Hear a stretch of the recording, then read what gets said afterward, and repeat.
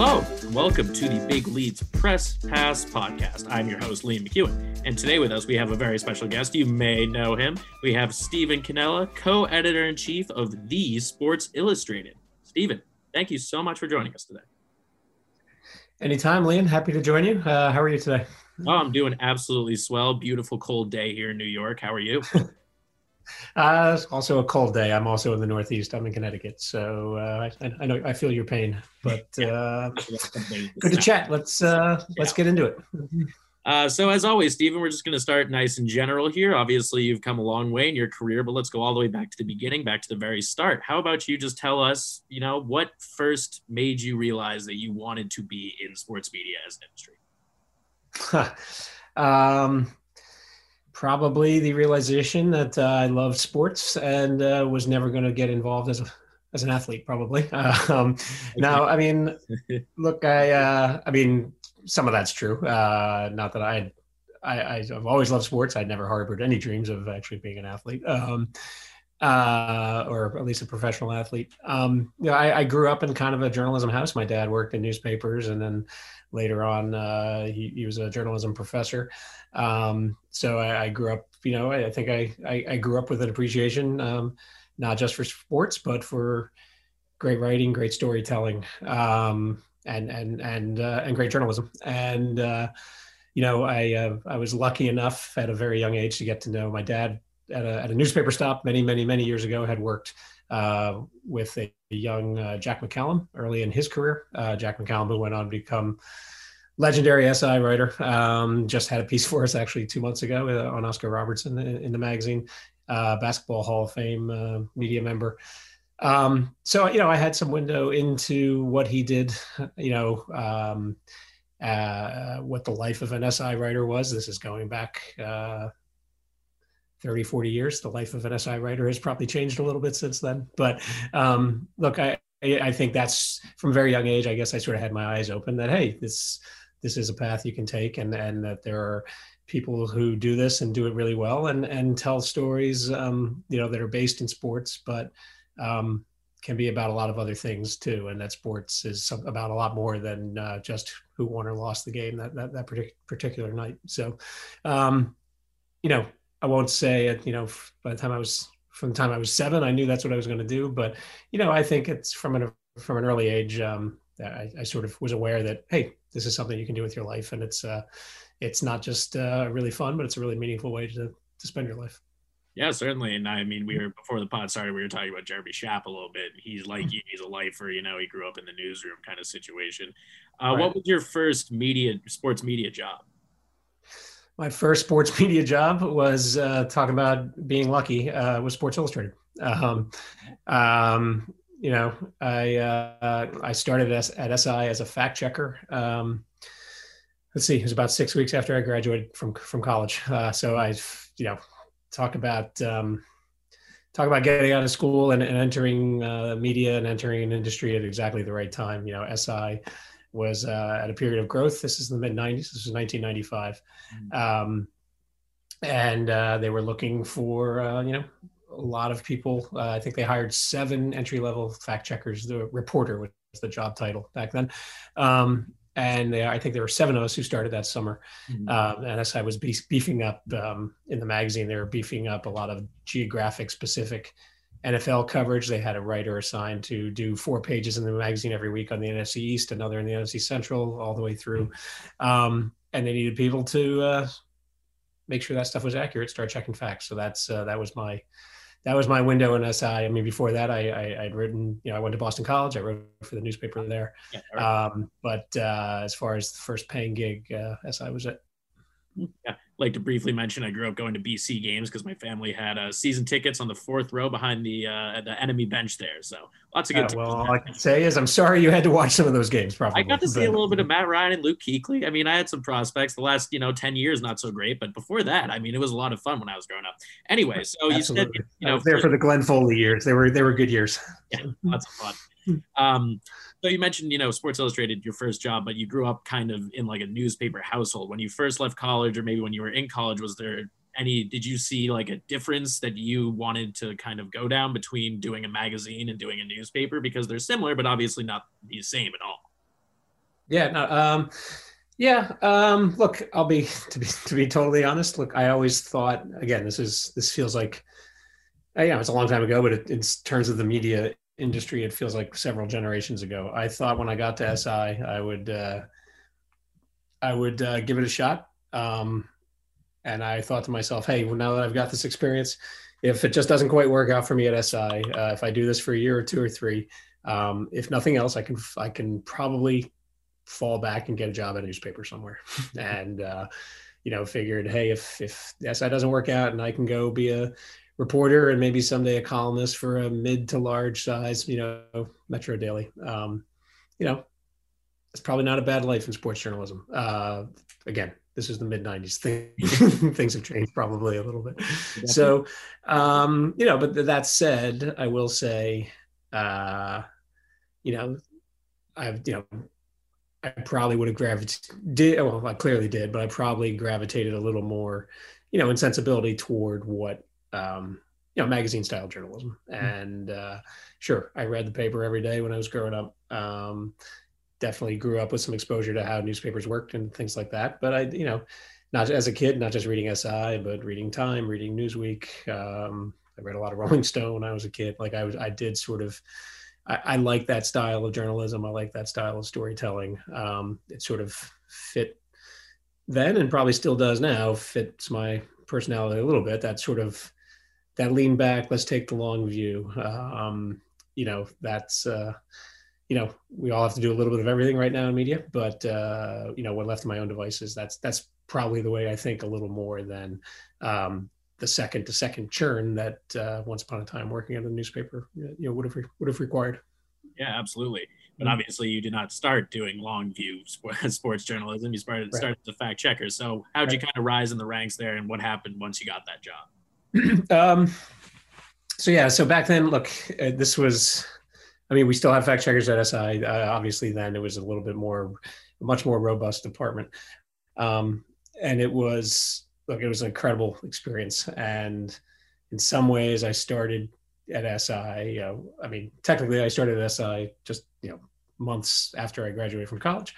But that reporter job for the first couple of years that I did it was basically like going to the best grad school you could possibly go to, the best J school you could go to. And by that, I mean, you get an insight. I got really a firsthand experience on how the best people in this business were doing their jobs at that time. And if you were doing your fact checking job the right way at SI back then, this was early days of the internet. You couldn't just, it wasn't just a matter of sitting there and Googling everything that came in.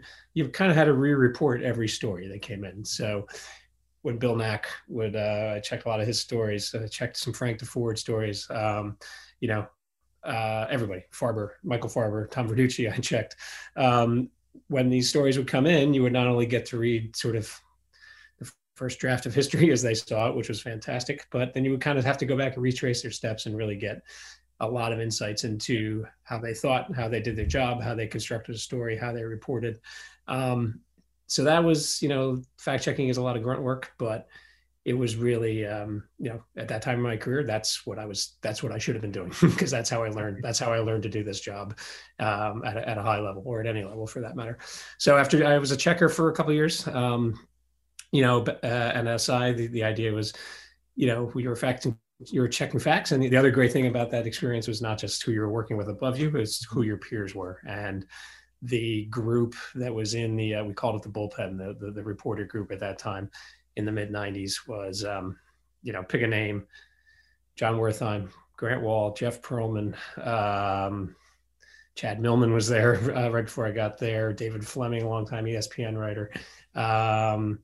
I'm going to leave out a lot of names, so I'll stop naming names now because I'll accidentally leave someone out. But it was an incredibly talented group, and also an incredibly competitive group. And you were sort of competing against that group to get writing opportunities. When you were a fact checker or a reporter at SI in the mid 90s, if you got a chance to write a scouting report for the college football preview or something like that, or, a chance to write a catching up with, which was a small front of the book piece that we read, almost like a precursor to Where Are They Now, that we used to run 300 words catching up with some ex-athlete. That was like gold. That was the biggest opportunity you could possibly ask for. So, as you're sort of researching, checking facts, you're looking for writing opportunities. I got enough of those, and eventually, after let's see, in the late '90s, I started writing on the baseball beat. So I was writing, Verducci at that time, and still was our lead baseball writer. So I, and actually Perlman along with me, were sort of 1 or 2 or 10 runs below him, and I would write like the inside baseball column that was in the magazine every week. Covered baseball for about 5 years, covered hockey for 2 or 3 years after that. And then when the NHL had its lockout in 2004, I needed something to do. So I came into the office to help out with the editing of Scorecard, the front of the book section. Figured I would do that for a couple months until the hockey season restarted. And then I would go back on the road. Hockey canceled their whole season. I stayed on Scorecard for a while and never looked back in terms of that. That got me on the editor track rather than being on the writer track. So that's was when you first took on that baseball beat, was that, really, like, obviously, like you said, you're looking for every opportunity, and being able to jump from fact checker to some sort of beat is obviously, you're going to jump at that. But in just kind of in your mind, is baseball what you wanted to write about, or were you just kind of like, I'll write about anything? No, I was another incredible stroke of luck. I would have written about anything. I would have gone out and covered, pickleball at that point if they would have let me, or if it existed. But no, I played baseball as a kid. I played through high school. That's probably the sport I was most immersed in, in my youth. That's where I had done not all, but a lot of my reading when it came to sports, both current and historical sports writing. So the chance to be on the baseball beat was, that was a perfect fit, and I couldn't have been luckier to get that chance. All the more so because, I probably wasn't, I hope I fooled the readers, but I probably wasn't totally ready for it. At that time, it still is. Baseball is a really difficult beat to be on. And the idea that I was getting to cover it at a place like SI, in probably the later days of its heyday as a weekly magazine, that was really cool. Yeah. And then you also, well, actually, I did have one question that I forgot to ask you, and it might be hard, and I know that there are lots of options, but was there any, and I would get if you neglected to answer this question, but was there any one writer in particular that you fact checked that you really, really love to fact check, like your favorite writer who's that you just like to fact check? That's a great question. I guess it depends what qualifies as a good fact-checking experience. Is it someone who makes your job incredibly easy and it's fun to read, or someone who gives you a lot of stuff to do, in which case they may have not done their job all that well? So, I probably have an answer for both that I will keep to myself, but I will say that, in general, I named a couple names. Bill Nack, I mentioned getting lucky enough to Frank DeFord, check some of his stuff. Gary Smith, Verducci, Farber, McCallum, Tim Layden, Steve Rush, and again, I'm gonna leave people out. But what I'm trying to say is the way you could see all of those guys, almost to a person, every writer we've had, when they send it in, you could publish it right away. And then it's really cool to watch how, not just through the fact checking, but the editing process, those things then get better over time too. So to see a story like from someone like Verducci come in, and you think, wow, this is great. And then 4 days later, everyone's gone through the process, and you think, wow, this is even better than it was 4 days ago. That makes for a really enjoyable experience, both as a fact checker and as an editor. That's where I think that editing is a lot of fun, and that's where the joy comes. That's where the creative process in editing comes from, is taking something that's already great and making it even better. Yeah, I was gonna say, because you said that once you got off the hockey beat, you were on the Scorecard there, that's sort of when you made that official shift from the beat writing life to the editing life. But it certainly seems, while fact checking is, you know, in the grand scheme of it, relatively small as far as what the editing process is really like in a magazine like Sports Illustrated, it seems like your time as fact checker kind of paved the way for you to appreciate the finer points of editing. It absolutely did. It was not just a window into how the writers you work with do their jobs. It's a window into how the editors at that time, the editors were doing their jobs. And also, look, that was, and this is important for everything I've done since. It's not just the writing of the story that it really matters. Not just in magazines and anywhere in media. It's how that story is presented. It's how that story is packaged. It's you know, if we're talking about a print layout for now, like, you know, the photos and that layout are just as important in the way the reader is going to perceive that story, if not more important sometimes, as the words themselves. And that lesson sort of extends to whether you're talking about how you package a video, how you put together a podcast. The materials change, the ideas are pretty much the same all the way through. So starting where I did gave me a window into, sure, how you put words together, but it was really a great education in how you do all the other things that are really important in creating a really good experience for a media consumer, whether they're a reader, a watcher, a listener. Was there ever, at that early point when you switched over from the hockey beat, was there like an aha moment for you where you realized that editing is kind of your future, or was it just more gradual than that? I mean, that at first that was kind of that scorecard gig was a nice hybrid because it was a lot of editing, but also still a lot of writing. So that was my co-editor was a guy named Mark Bechtel, who's still at SI now, and one of our top editors, and also managing editor of SI for kids right now. And we not only did we edit that section, we wrote an awful lot of it too. So it was a lot of fun to work on. And it was a chance for us to sort of be creative in not just the ideas we came up with and asked other people to execute, but in a lot of the things we were able to do ourselves. So, you know, the aha moment was, you know, how do I put it? The realization that, the dirty secret is, at least at a place like SI, but I think this is probably true everywhere in media, especially print media. Editor, writer, if you have to pick one's a lot harder than the other. and which is not to take anything away with how challenging or how fulfilling being an editor can be. Being a writer at a place like SI, or anywhere for that matter, is really, really hard. And the fact that our staff our staff can continue to churn out stories that are distinctive, that are unique, that stand out in you know, the media landscape that we're in right now, and do it on incredibly tight deadlines, living, you know, pre-COVID, living out of hotels, and you know, it's I don't have to go into all the logistical challenges, and ultimately, you know, readers don't care how hard how hard it was for you to get a story done. But the aha moment was kind of like, editing is like, it's a chance to shape what we do. It's a really creative outlet, and when push comes to shove, it's, you know, sometimes it's nice to be able to go to sleep in your own bed at night and not be writing at 3 a.m. in some faraway hotel. Very true. Was Scorecard the first time that you kind of had your own group of, not employees necessarily, but people that you helped, that you kind of worked with to construct a larger vision? Yeah, I mean, that was sure, as a self-contained section, sure. I mean, SI has always been, as when I was coming up through SI, it was always a very collaborative effort. So, you know, you always felt like you were part of something larger than yourself. That's for sure. But yeah, it's editing Scorecard, which I did for, let's see, about 5 or 6 years.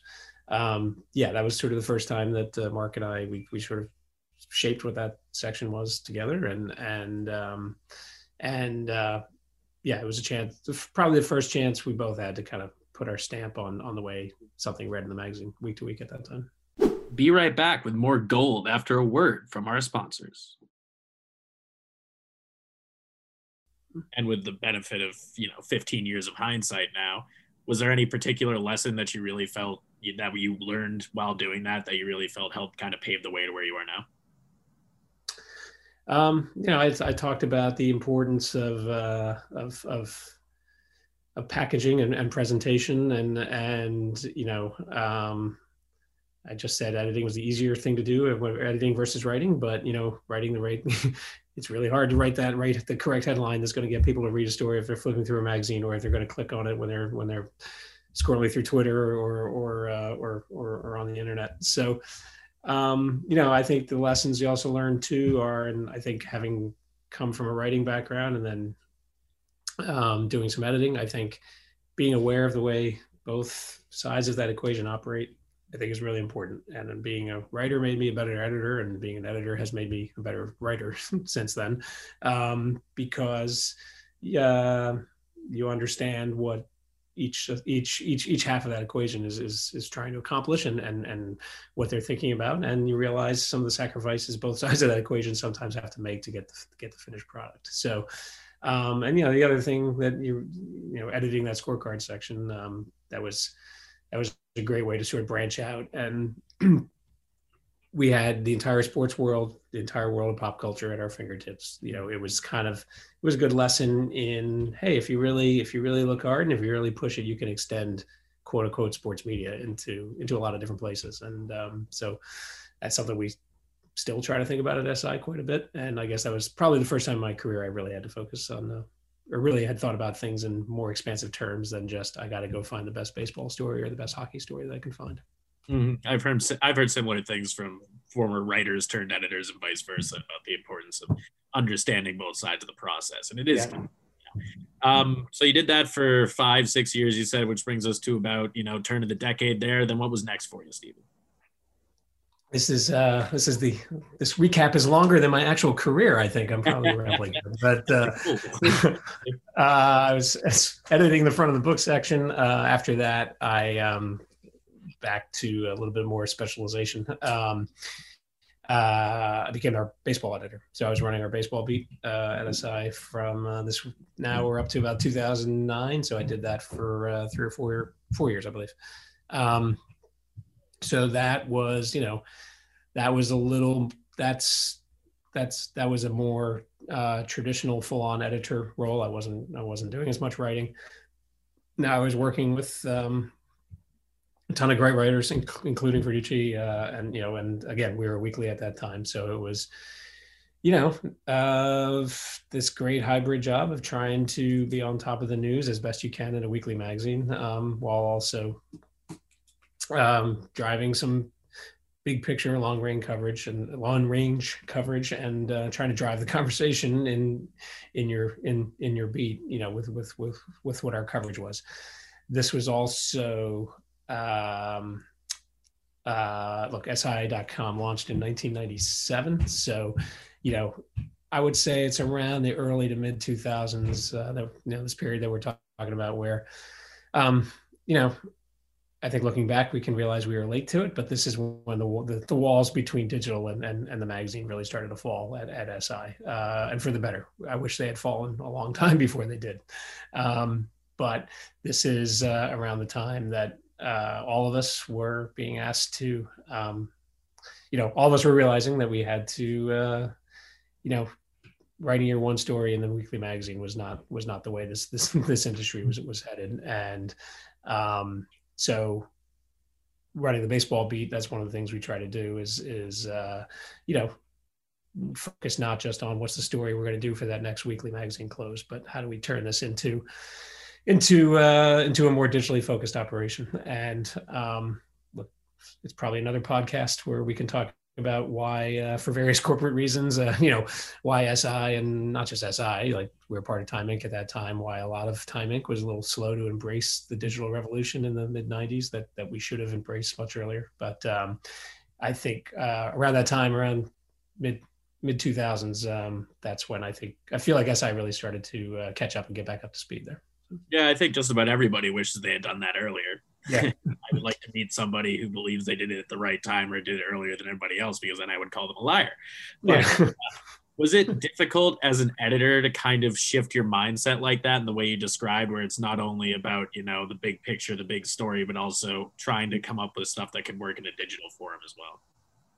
Yeah, I would say it was difficult. It was a challenge. It still is. And the challenge at a place like SI is, and this was definitely true. I mean, we could spend another 5 hours talking about how internet media trends have changed, year to year, much less decade to decade. But, at that time, what we were really trying hard to figure out was, what works online, and do people want to read the quote unquote traditional SI story online? And at that time, there wasn't a ton of thought that folks were there weren't a lot of media or internet users out there who were going to sit there and scroll through a 3,000 word story necessarily. I think that's changed. And for various reasons, I disagree with the idea that this stuff doesn't resonate online now. But that was sort of the height of the it was the height of the clickbait clickbait moment on the internet, probably. So I think that's one of the things that was a challenge for us, and that we spent a lot of time thinking about is if you have a great writer who's one of the most accomplished journalists in his or her chosen field, how do you adapt that voice and that skill set to what works online? Mm-hmm. And this is around the time that, I'm being very rough with my dates, but someone like Peter King at SI, he figured that out really well and really fast. He was doing it going back to the late 90s, but he was able to find a way to channel his voice and his personality to infuse what he had always done as a journalist, which is his reporting and his storytelling. He mixed those two effortlessly in his Monday morning quarterback column.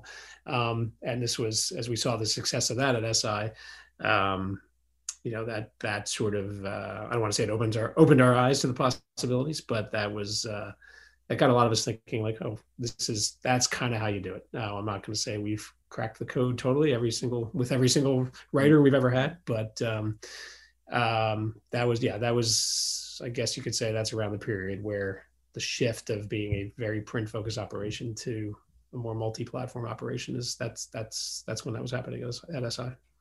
One thing I'm curious about, I mean, at this point, the point of time that we're talking about here, you've been there for almost 15 years about? Let's call it 2010. So yeah, 15 years. 15 years. I mean, was there ever obviously there was no desire to leave because you didn't, but was there ever a temptation to leave? Yes. Yes. I wouldn't even say there was, I can't swear that there was never a desire to leave either, but I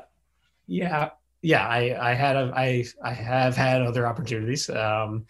And there were a couple times where I was actually very close to leaving for other opportunities. One of the reasons I didn't, or a couple of the reasons I didn't, were, on paper, it looks like even at that point, I looked like I'd been there for 15 years. Let's say at this point, I've been here over 25. And on paper, that looks like a huge stretch, but I do feel like what I've done has changed enough often over the years that I do feel like I've had 6 or 7 different jobs, even, just under the same banner. So I've never felt like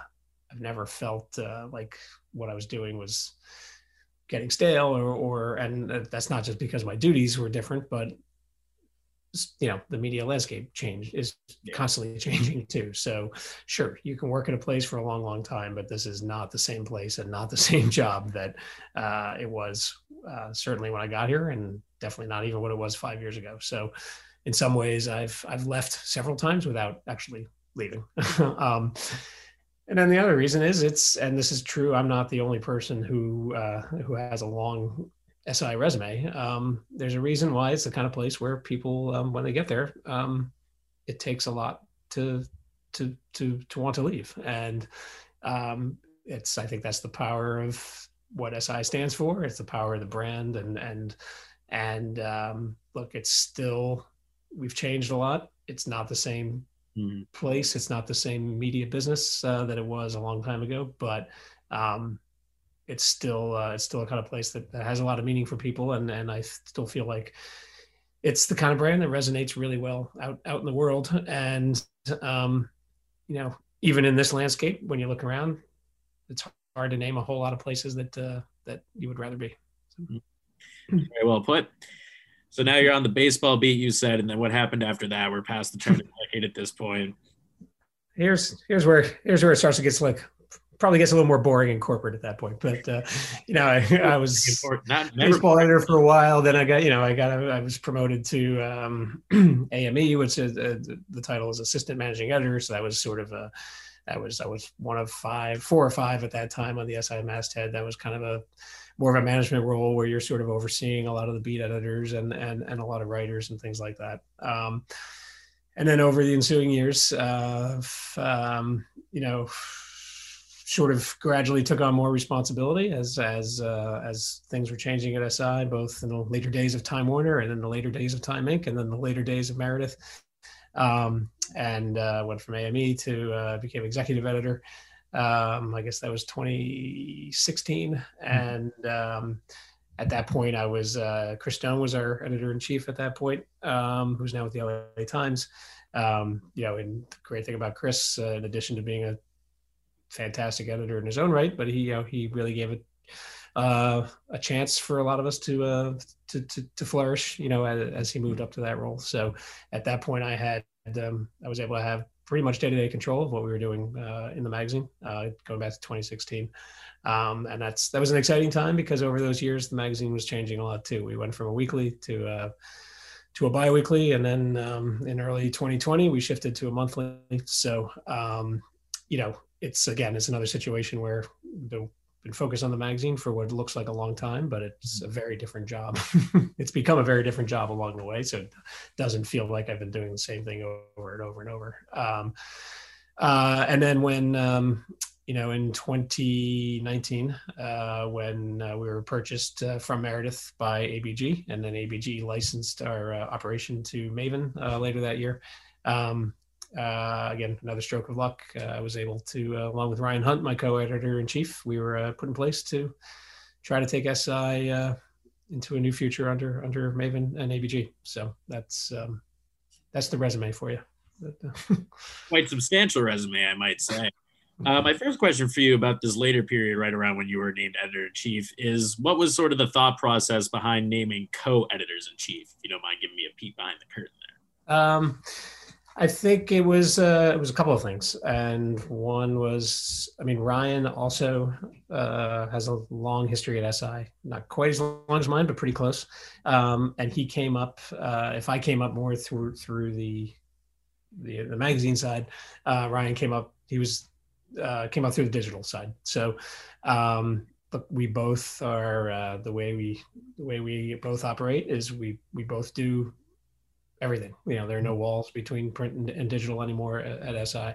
But I think, you know, part of the reasoning was he brought a certain level of expertise and I brought a certain level of expertise. And, you know, I think we had both earned the right to lead SI into what, you know, a very new and a very exciting future. And you know, I'll be honest, this would be a very large job for one person. There's more than enough for 2 of us to do. So in that sense, having co-EICs has made total sense. And yeah, it's, you know, we work really well together. And look, there are many days, no, I shouldn't say that, every day. The idea of trying to do this job by yourself would be challenging. So. Yeah, I truly can only imagine in that regard. And then being named editor-in-chief in 2019 and then leading into 2020, what with the pandemic and everything that happened at Sports Illustrated when the purchase was made is obviously quite a tumultuous start, we'll call it, to your editor-in-chief career. Right. How did you kind of, I don't know, deal with all that? It's definitely not a normal editor-in-chief transition, that's for sure. No, let me know when things settle down. Okay. It's, yeah, when we took over 2019, there was a period of change. It was a period of transition. that is not anything that anyone if you work in media for more than 35 seconds, you're familiar with the idea of change and transition. That's always been true at SI. We've even before 2019, we had gone through a lot of change and transition. So, we felt like, I felt like when we got into early 2020, we were on much better footing. We had put a lot of that, to use the word you used, put a lot of that tumult behind us, and we had some really positive momentum with what we were doing, both online and with the magazine, and with the business in general. And then COVID hit. So rewind to March 12th, thereabouts. We basically had to reinvent how we do everything at SI, from day-to-day digital production to getting out a monthly magazine, to our video operation, to everything. We and again, we're not alone. Every media outlet, every human has had to do things differently over the last 12 months. So it's been an exciting 16 months. Let's put it that way. And I think if and when this pandemic ever fully ends, I should say if it definitely, or I should say when it definitely will end. We've learned a lot, and we've learned some things that we would not have learned otherwise, that have been really beneficial to us. How to, not just how to work remotely. I think when you look back at some of the things we were doing last April, May, June, both at SI.com and in the magazine, I think it forced us into kind of this burst of creativity to find things to write about and find stories to tell, which at that time was really hard to do in a traditional way because nothing was happening and you couldn't get access to anybody and you couldn't go out and do photo shoots. You couldn't go out and do interviews. And when you look back at some of the things we were able to publish and put out in the world, I'm really proud of what we did and continue to do. And I think it's sort of, we learned some thought processes. We learned some logistical processes that I think, like I said, when the world's back to normal, I think we're going to be much better for it. Certainly. And I noticed that you dipped the pen for the first time in a couple of years, right when sports stopped. What was your inspiration there?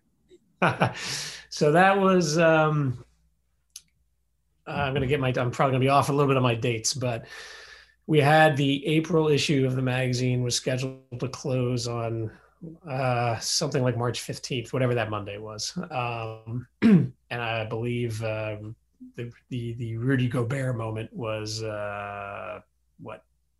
less than a week before that. So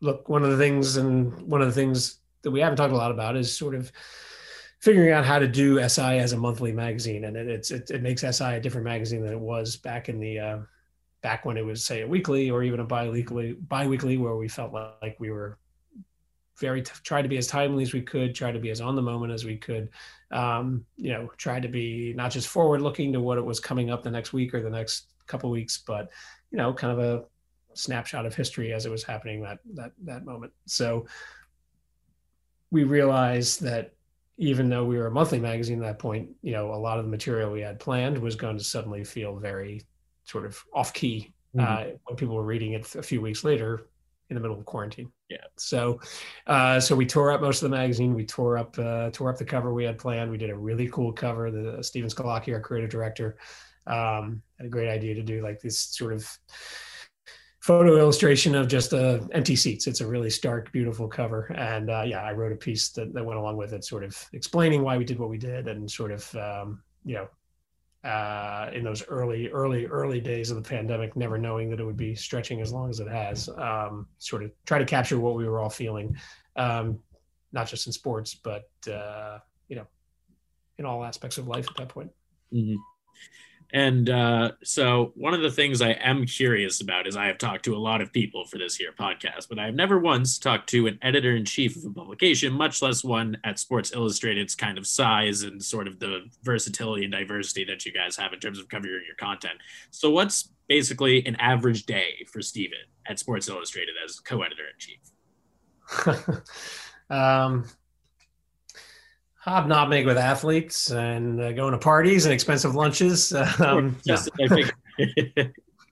Oh wait, that was the job 40 years ago. Um, look, it's I mean, right now it involves like it does probably for most people who are listening to this, involves a lot of sitting at home and getting on Zoom calls and spending the entire day on the phone and shuttling up and down from the basement to an upstairs room, depending on where my kids are at that particular moment.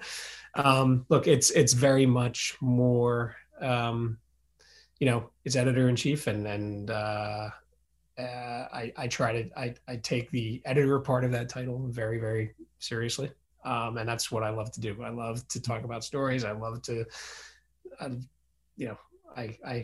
management now, so I have to use the term content, but I love to think about the content. But at the same time, it's a managerial job. And when you are an EIC, you suddenly have to think about not just the content you're producing, not just making sure you're serving your readers, your audience.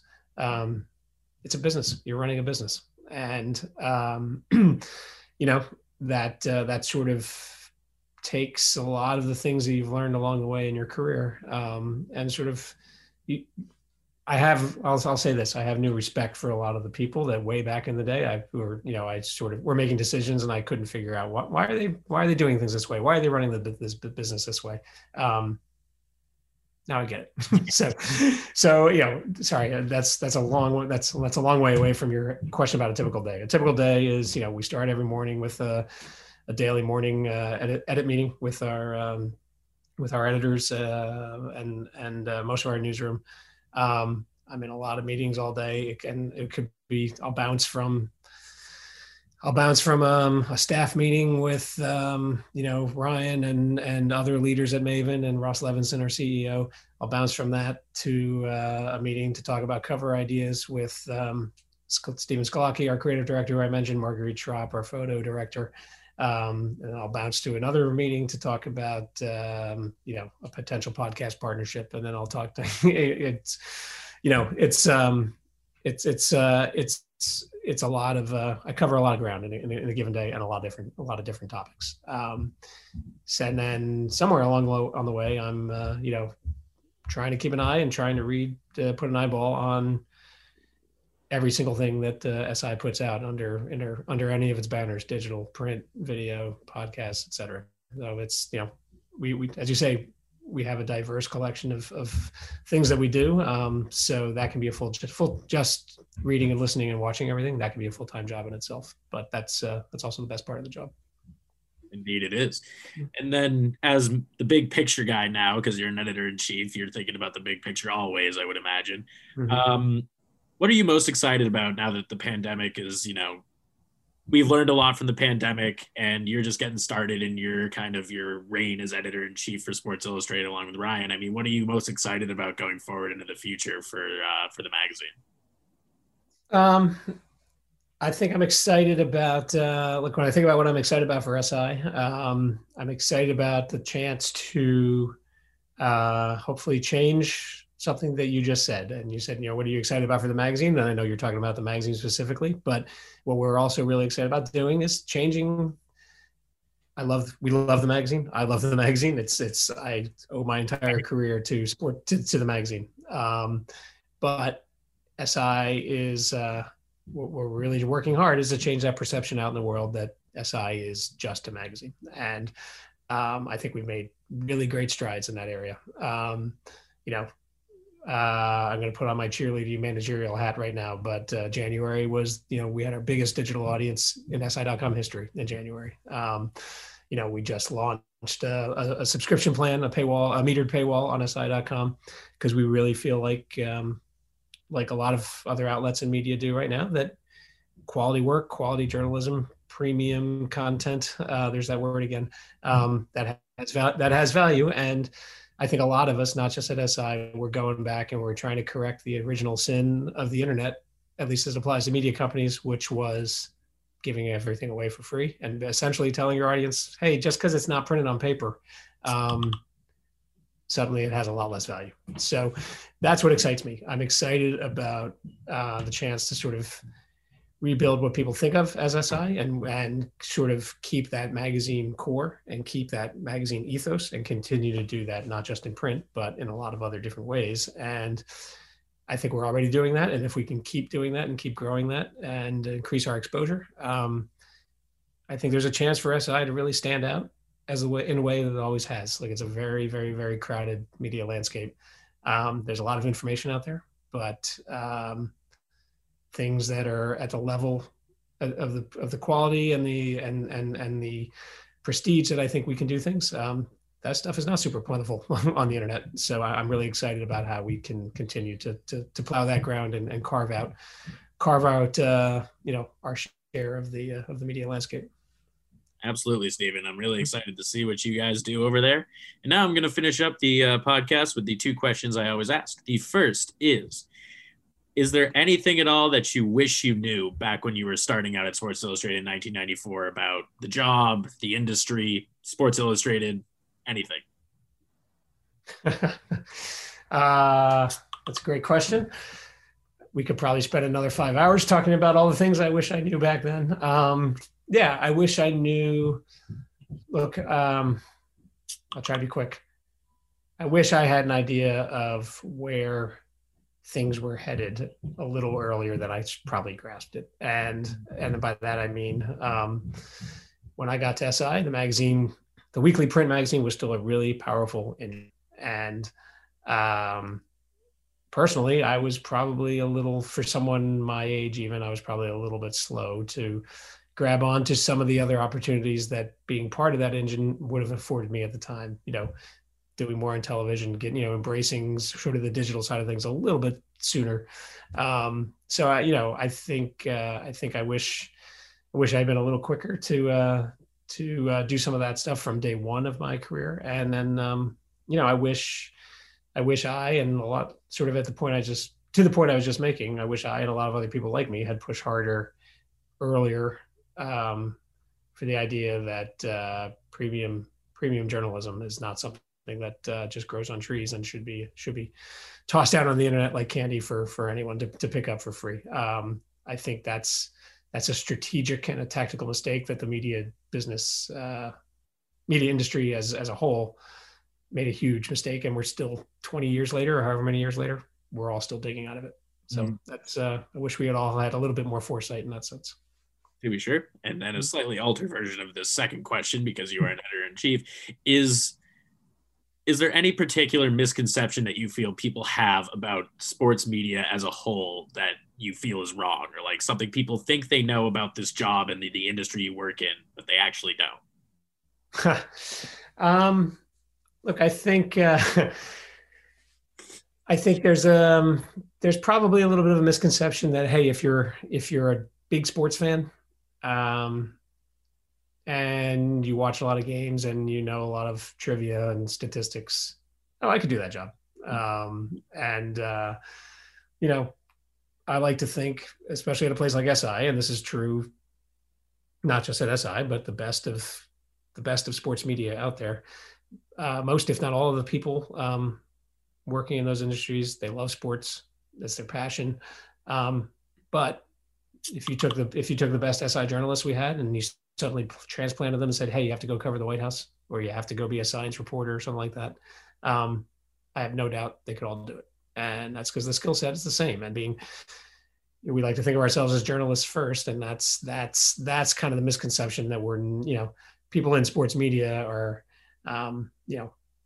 sports is a huge part of it, and that's what makes it fun. But, we're not all in this game just because we enjoy watching games. So, you would, I'm guessing you would probably say the same thing too. It's really, trust me, it's a really cool way to spend your day and your career. The misconception is that it's all a fun and games industry that's probably still out there. Yeah, for sure. Mm-hmm. I mean, I love to watch games, but it's not mutually exclusive. I do. Look, I do too. I do too. And that's one thing we also talk a lot about at SI is we don't walk in that line between taking what we do seriously and producing stories that are important and stories that matter and stories that show how sports is a slice into or a prism into other aspects of society. At the same time, sports is a lot of fun. So let's have some fun and let's find the humor. Let's find the funny moments. Let's find the lighter side. That's the balance we want to walk. And again, as much as things have changed over the last 10, 20, 30, 50 years in this industry, look, there are most of us in this industry, we wouldn't trade it for anything. And that's because it's a fun thing to do. And that is damn right. Thank you very much, Stephen, for appearing on the podcast. I really appreciate you walking us through your career and giving us a lot of honest and straightforward answers about everything going on at Sports Illustrated. And I wish you the best of luck in surviving the rest of this shit like the rest of us. And then happy to do it, Liam. And next time I ask the questions, you tell me about your career probably. So we'll I've been waiting for somebody to say that. All right, we'll get it set up. And thank you, listener, as always, for tuning in to the Press Pass podcast. I'm your host, Liam McEwen, signing up.